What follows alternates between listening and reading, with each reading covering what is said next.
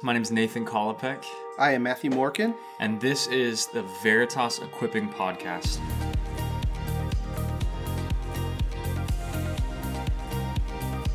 Our goal is, especially during this time, to equip you to live out your faith and love Jesus well. Hey Veritas, getting ready to listen to this podcast, we just want you to know the quality might be a little bit off, had a slight technical issue, but the content is good. We're excited to talk about foster care and adoption, especially in this Christmas season. So we've got a great conversation with Ian Crosby here. We'd love for you to listen in, even if the quality is a little bit different than usual. So today we've got Ian Crosby with us. And Ian, I wanted to kind of introduce a topic to our church family that I know has been important in your life and in your family. A couple other staffers too have been involved in foster care and adoption. So, man, today, again, I'd just love to hear from you how you guys got involved in foster care, what that's been like for you guys, maybe even what the Bible says about things like foster care and adoption. I can't think of a verse that says, thou shalt be a foster parent, but would love to hear even the heartbeat behind that. So for our church family in this Equipping Podcast, can you just introduce yourself real quick? What do you do around here? Who are you? Yeah, my name is Ian Crosby. I am the Family Ministry Director here at Veritas. And so, I do that. I get to oversee children's ministry and student ministry and our team and a bunch of leaders and volunteers. It's fun. What's your wife's name? How long have you been married? Wife's name is Morgan. We've been married just over 5 years. 5 years in August. So sweet. Yeah, I'm glad you remember her name. That's I was like, yeah, Morgan. And you guys are foster parents. Yeah, so we have been foster parents for about a year and a half now. We got our license at the end of June of 2019. So we're about a year and a half into it, and it's been something, man. Yeah. It's been something. How many kiddos have you gotten to have in your home, in your life? Yeah, so we have had 4 different children in our home. Our first placement was one child. He got him at 3.5 months, and love that little dude. We got to transition him to live back with grandparents after having him for about 4 months. And then we got 2 more kids at the beginning of February of this year, and transitioned them back to mom in mid-April. And then they actually came back with their baby sister in mid-July. So 4 different kids, but we've been around 2 of the 3 that we've had for multiple times. The question that comes to mind, maybe someone listening in, is how do you even get involved in foster care? Like, how does it happen? So I want to hear a little bit of the motivation, maybe, biblical basis, or even that conversation in your guys' marriage. Like, how did you get involved in that? And then briefly the process, just so it's not mystical to people, you know? So what was the motivation for you guys to get into foster care? Yeah, so Morgan and I, we started this conversation probably year and a half, 2 years into marriage. Morgan had always wanted to adopt. Like, that was something that she was pretty passionate about. And I was like, that sounds pretty cool. And so we started kind of talking about some of the things that we'd want to do within adoption. And then probably after having that conversation for a little bit, it came down to, it's like, well, what's keeping us from loving kids that are in our community right now? Foster care, I don't think, was initially on either of our minds and agendas when we got married. But then in Texas, we started having the conversation of what would happen if we just started fostering kids. Which you lived in Texas before? Yes, lived in Texas for 8 years before coming up here. We got married and lived in Texas together for about 3 years before coming up to Cedar Rapids. I just didn't want people worrying that if you go on vacation in Texas, you come back foster parents. Or That could be what happens. But yeah, so we were living in Texas at the time. I was working at church. She was teaching. And we're like, hey, what would it look like to start foster care? And we had talked about it. The conversation came up every 3 to 6 months. And we never did anything with it at that point. It just never seemed like, we just never felt settled in that. So then fast forward to summer of 2018, we move up here. And about 3 months after we moved up here, we're pretty set that this is where we're going to be for a while, and we're like, we should just start it. And so started the paperwork that winter, and and so kind of how we got motivated to do it, I guess, was it started with Morgan's heart for adopting, and that was something that she really wanted to do, and kind of morphed into what's keeping us from doing this now. And to be honest, I didn't really want to do foster care. I've heard stories of it. It's like, that doesn't sound fun. Like, that doesn't sound like something I necessarily want to do. But it was just one of those things where we just kept having conversations about it.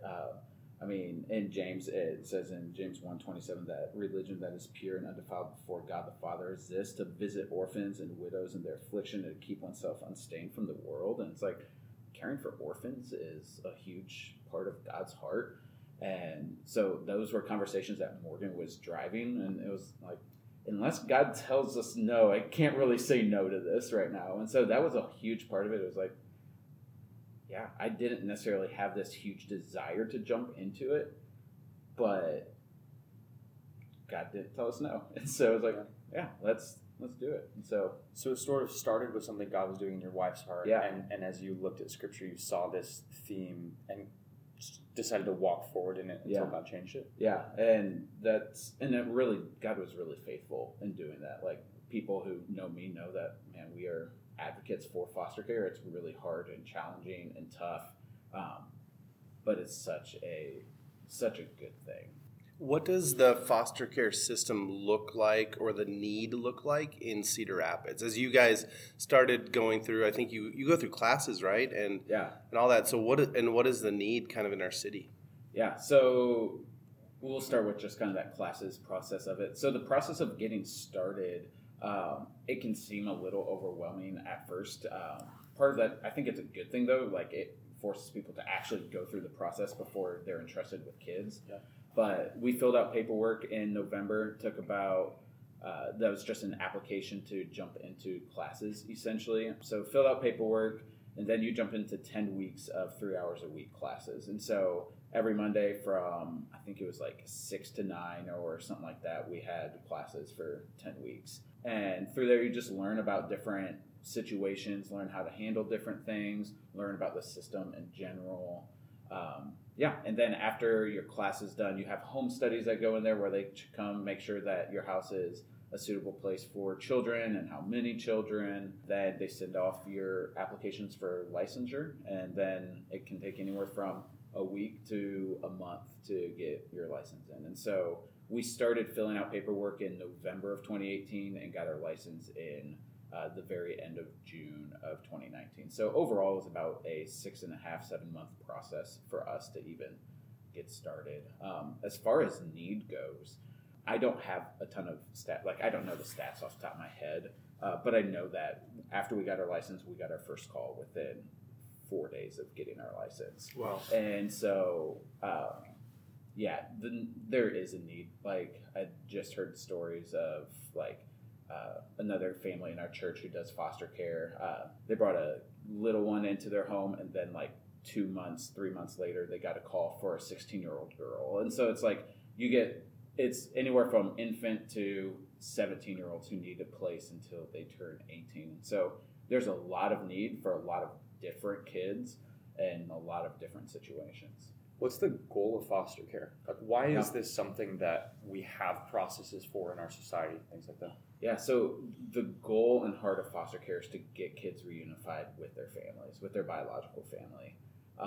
And I think that was something that Morgan and I didn't really know to begin with. Like I said, Morgan had a really big heart for adoption, but then as we entered into foster care, started really learning most of the time it is best for kids to be reunified with their biological family if at all possible. And so we kind of in classes just got really convicted in that, and I think it was probably we halfway through classes we realized we want kids to go back to their family if possible. And that's a hard thing to do, especially when you get thrown into it. We got our first placement. Like I said, he was a 3.5-month-old.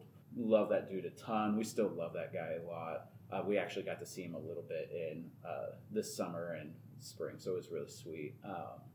But we transitioned him to live with his biological grandparents in November, and it was just really, really hard. Like, it's one thing to say, man, yeah, the goal is reunification, the goal is to get them back with their family, and then when that actually happens, you're like, okay, I know this is true, but it really sucks right now because, like, you just love the kids a ton, and So it can be hard having kids in your home who have been through trauma or who have baggage, all that stuff. But then it can also be hard to like have them go back and be with family. And ultimately, like, to be honest, like foster care, there in a perfect world it wouldn't exist. Like ideally, there would be no foster care in Cedar Rapids. Ideally, that would be great. And so I think just realizing that foster care is a necessary thing, but that doesn't make it like this really enjoyable thing. Like getting kids who have been through trauma in your home is challenging. Parenting kids who have been through traumatic experiences is challenging. Reunifying kids to family is challenging, but even then, just like realizing if adoption does happen with those kids, that means they have family that wasn't able to or doesn't want to take care of them, and that's just also really hard. Yeah. What are things God's taught you guys through this? What you're saying, man, this is a really tough process, and you feel like God opened the door for it. Talk me through His faithfulness and the things that He's done in you guys through this. Yeah, this has been the most growing thing for Morgan and I, and I think we wouldn't have been able to do it without the community that we have around us. We talk a lot about how just thankful we are for Veritas and the other families who foster or just support fostering. And so we're so thankful for the community here. And one of the things that we've really just learned a lot is how temporary everything is. Just how temporal this world is. And especially as parents, I think we kind of can get into this idea that our kids are our own, that they are my child, and this is what I want for them. And that's something that we learned in our first placement going back to family. It was like, he is not our child. And as much as like we would have loved that to happen because we love that kid a lot, like he is not our child and he is not ultimately ours. And I think when it comes down to it, all parenting can also be viewed in that way. And it's like, kids don't belong to us. They're gifts to us from God to steward well. Mm-hmm. And so I think that applies to foster kids, whether it's for a month, 4 months, 6 months, if it leads to adoption for the rest of their life. I think that's for biological parents who you like birth a child into your family, but ultimately that child belongs to God. And it's like, how are we going to best steward our time with them? And so as foster parents, it's like, I don't know if I have the rest of today with these kids. And so how am I going to best steward that time? And I think that helps set us up for if we have our own biological kids one day to realize, I don't know what this world holds. I don't know if I will have them until I die. I don't know if they will be here until they, like, if they're going to die traumatically, like at a young age, if they're even going to make it out of the womb. Like, it's like kids are a gift that are to be stewarded by us from God. And we're recording this a couple weeks before Christmas, and so there's a lot of that. Even as I think about God sending us His Son, you know, and we got to be witnesses of Jesus, sort of. But He was a gift to us, and ultimately, I love what you're saying. All kids are a gift from God as stewardship, and so even foster care highlighting that in your heart and life. Man, we don't enter into something like foster care because we're great people or whatever. But if you know Morgan, you know that's not true, right? But it's even this expression of the way that God laid out history with Christmas, right? Sending this incredible gift of His Son, and there's just a beautiful. I'm not putting good words to it right now, but like there's a beautiful theme in there that's really rich. So, as you guys have done this, like even in your role as family ministry director, has it had an impact on how you see the kids wing or as you see like the student ministry? Or yeah, that's a good question. Honestly, I haven't really thought about it from that perspective that much. I think it has allowed me to like understand a little bit more what it's like to just be a parent. Like up until summer of last year, I've been trying to help lead ministries that are like based on the family without having like kids of my own to even be able to relate that with. And so I think it's allowed me the opportunity to like help relate to parents more, just in the sense of I am a parent now. And so I think it has done that. But no, I haven't really thought about that question in time. As we get to the end of our time together, this is a equipping podcast. We want to equip the people of Veritas to to engage in the ministry God's got in front of us, I'd love to hear what things family in Veritas, like your church family here, what things they've done to support you guys well, and maybe any ideas for the person listening in going, okay, I'm not going to foster, but what do I do for my friends who are fostering right now? Yeah. That was one of the biggest encouragements to us, I think, is when we started just our foster care journey, was just how supportive and loving our community here was, as for, like, our staff, our connection group, our neighbors and friends. Like, everyone just came alongside of us, and sometimes it was, hey, we're going to make you meals that you can just stick in your freezer, so that when you're tired and don't feel like making anything, you have a meal. We were blessed to just be showered by, like, our staff and other people in our connection group with, like, just, it was supposed to happen before we got our first placement, but it ended up, like, shortly after we got our first placement, and they just, like, gave us books and wrote, like, notes in them and gave us gift cards to help us even just get started, especially as people who had never parented before, like, no idea what we're doing, have no supplies to do what we should be doing. And so even just that physical being blessed with Target gift cards to go get baby stuff. Yeah. And our connection group leaders at the time and other people in our connection group were just great at giving advice, being there for Morgan and I. Like, if we had a question, especially with infant, it's like, what do you do with a baby? Yeah. Like, what do you do when the baby is stuffed up and can't breathe? Oh, you get this really cool nose sucker thing. And so it's like, just like having people to walk through it with us. And I can't even think of, like, aside from, like, meals and gift cards to help, like, with those physical needs, even just being available to ask questions and, like, how are you doing? How can I help? Or just being there to listen when stuff gets hard. Because, like I said, the goal is to reunify, and if you do foster care long enough, there's a good chance that will happen, and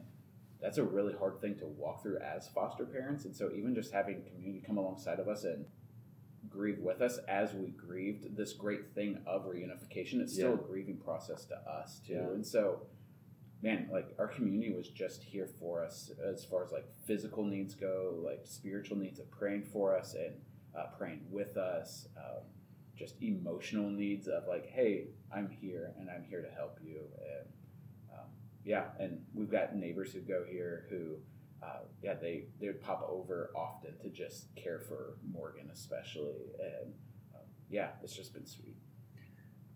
Veritas, we hope, and I'm hoping two things are happening as you're engaging with this today. One, I'm hoping for some of us listening that God would actually begin moving in your heart where you would desire to, even if you know it's hard, where you desire to step into foster care adoption. There are broken families in our community that need a little bit more of the light of the gospel shining in. And sometimes that looks like just simply caring for a child for a few months and showing them what the gospel looks like lived out in a family. Yeah, and I think kind of along those lines too is we entered into foster care really expecting to make an impact in kids' lives. And in reality, like, that has happened, I hope. But it's given us a really unique opportunity to engage with people in our community that we never would have engaged with. Like, we've developed sweet relationships with bio family that wouldn't have happened any other way.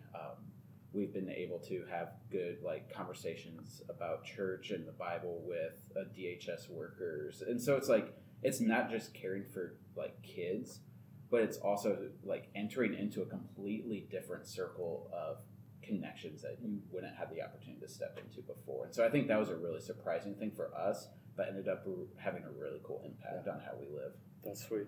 And guys, again, as we kind of finish up our time, I think the other application, besides just getting involved in foster care and adoption, is learning how to love and support the families in our church body that are doing foster care and adoption. We're not saying today everyone needs to go out and be foster parents. I don't think that's a command, but I do think that's a burden many of us can take up, like a good burden from God. But there are people in our church body who need your prayer, need your friendship, need your emotional support, need you to bring meals or coffee over, need you to just listen in when they've had a really hard day because they're hurting alongside the child that they are loving on, who has gone through trauma or who's going back to parents or whatever. So we hope even in this equipping podcast today that you're equipped to think a little bit differently about foster care and adoption, and think a little bit differently about how you could be involved in the lives of our family together as a church as we try to love those who are in need in our community with a love from the gospel. Ian, thanks for joining us, man. We love you guys. Appreciate you. Thanks for setting the pace in this, brother. Yeah, thanks for having me.